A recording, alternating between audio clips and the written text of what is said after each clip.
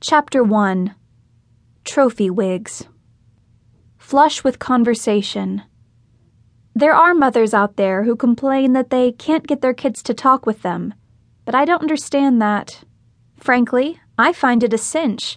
All I have to do is go into the bathroom. Picture yourself sitting in there with the door shut, looking for a little privacy. After all, your mother didn't raise you in a barn.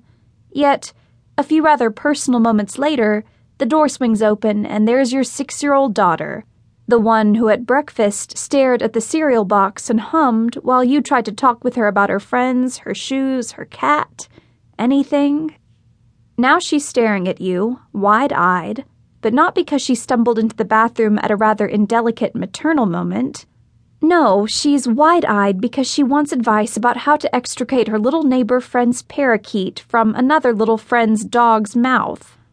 Unfortunately, she's brought the problem with her. Dog, parakeet, both friends, all of whom are staring, too, wide-eyed, except the parakeet.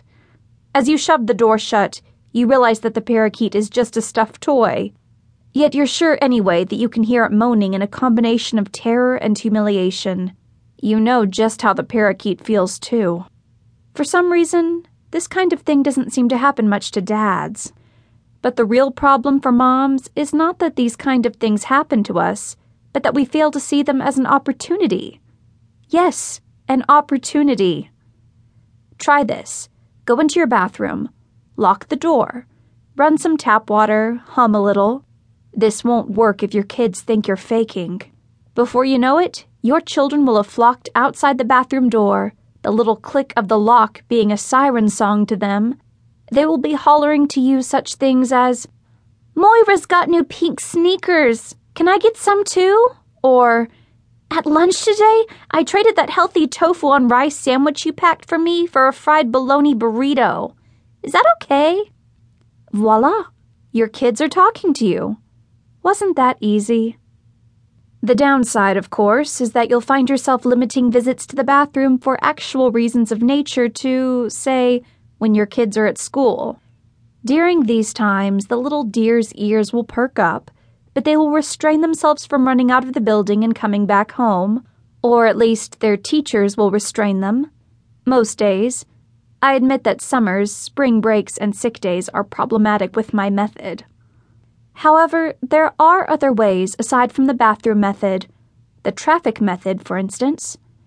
I like to save my children's art projects.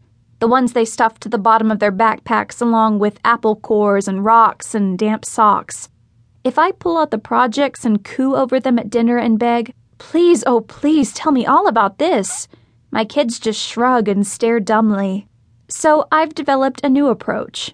Once I've collected several weeks' worth of drawings and clay pots and pipe cleaner figurines, I load them and my kids into the back seat of my car. Then I take us for a drive, making sure that we get enmeshed into some really gnarly traffic. Sure enough, soon my little dears are saying, "Mom, Mom, Mom, turn around and look." At that point, they'll carefully point out and discuss the various parts of the art project in the order they made it. My kids still believe I do have eyes in the back of my head, so they think I'm really seeing all they're showing me.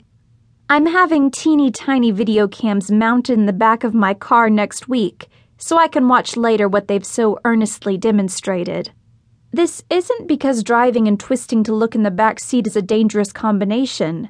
This is because if I did turn around to look, they'd suddenly drop the stuff and stare out the windows.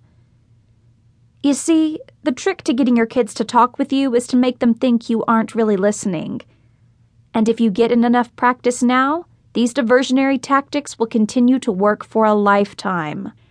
I envision myself, about 12 years from now, going into the bathroom with my portable phone receiver and locking the door, turning on the tap water, humming. Sure enough, the phone will ring. I'll answer, dewy-eyed with the knowledge that my kids aren't so busy with college or work or whatever that they can't spare a few precious moments to chat with dear old Mom. And they'll say, "Hi, Mom. I'm kind of short on cash right now, so I was wondering..." Hey, I never claimed my techniques would result in conversations that were actually interesting.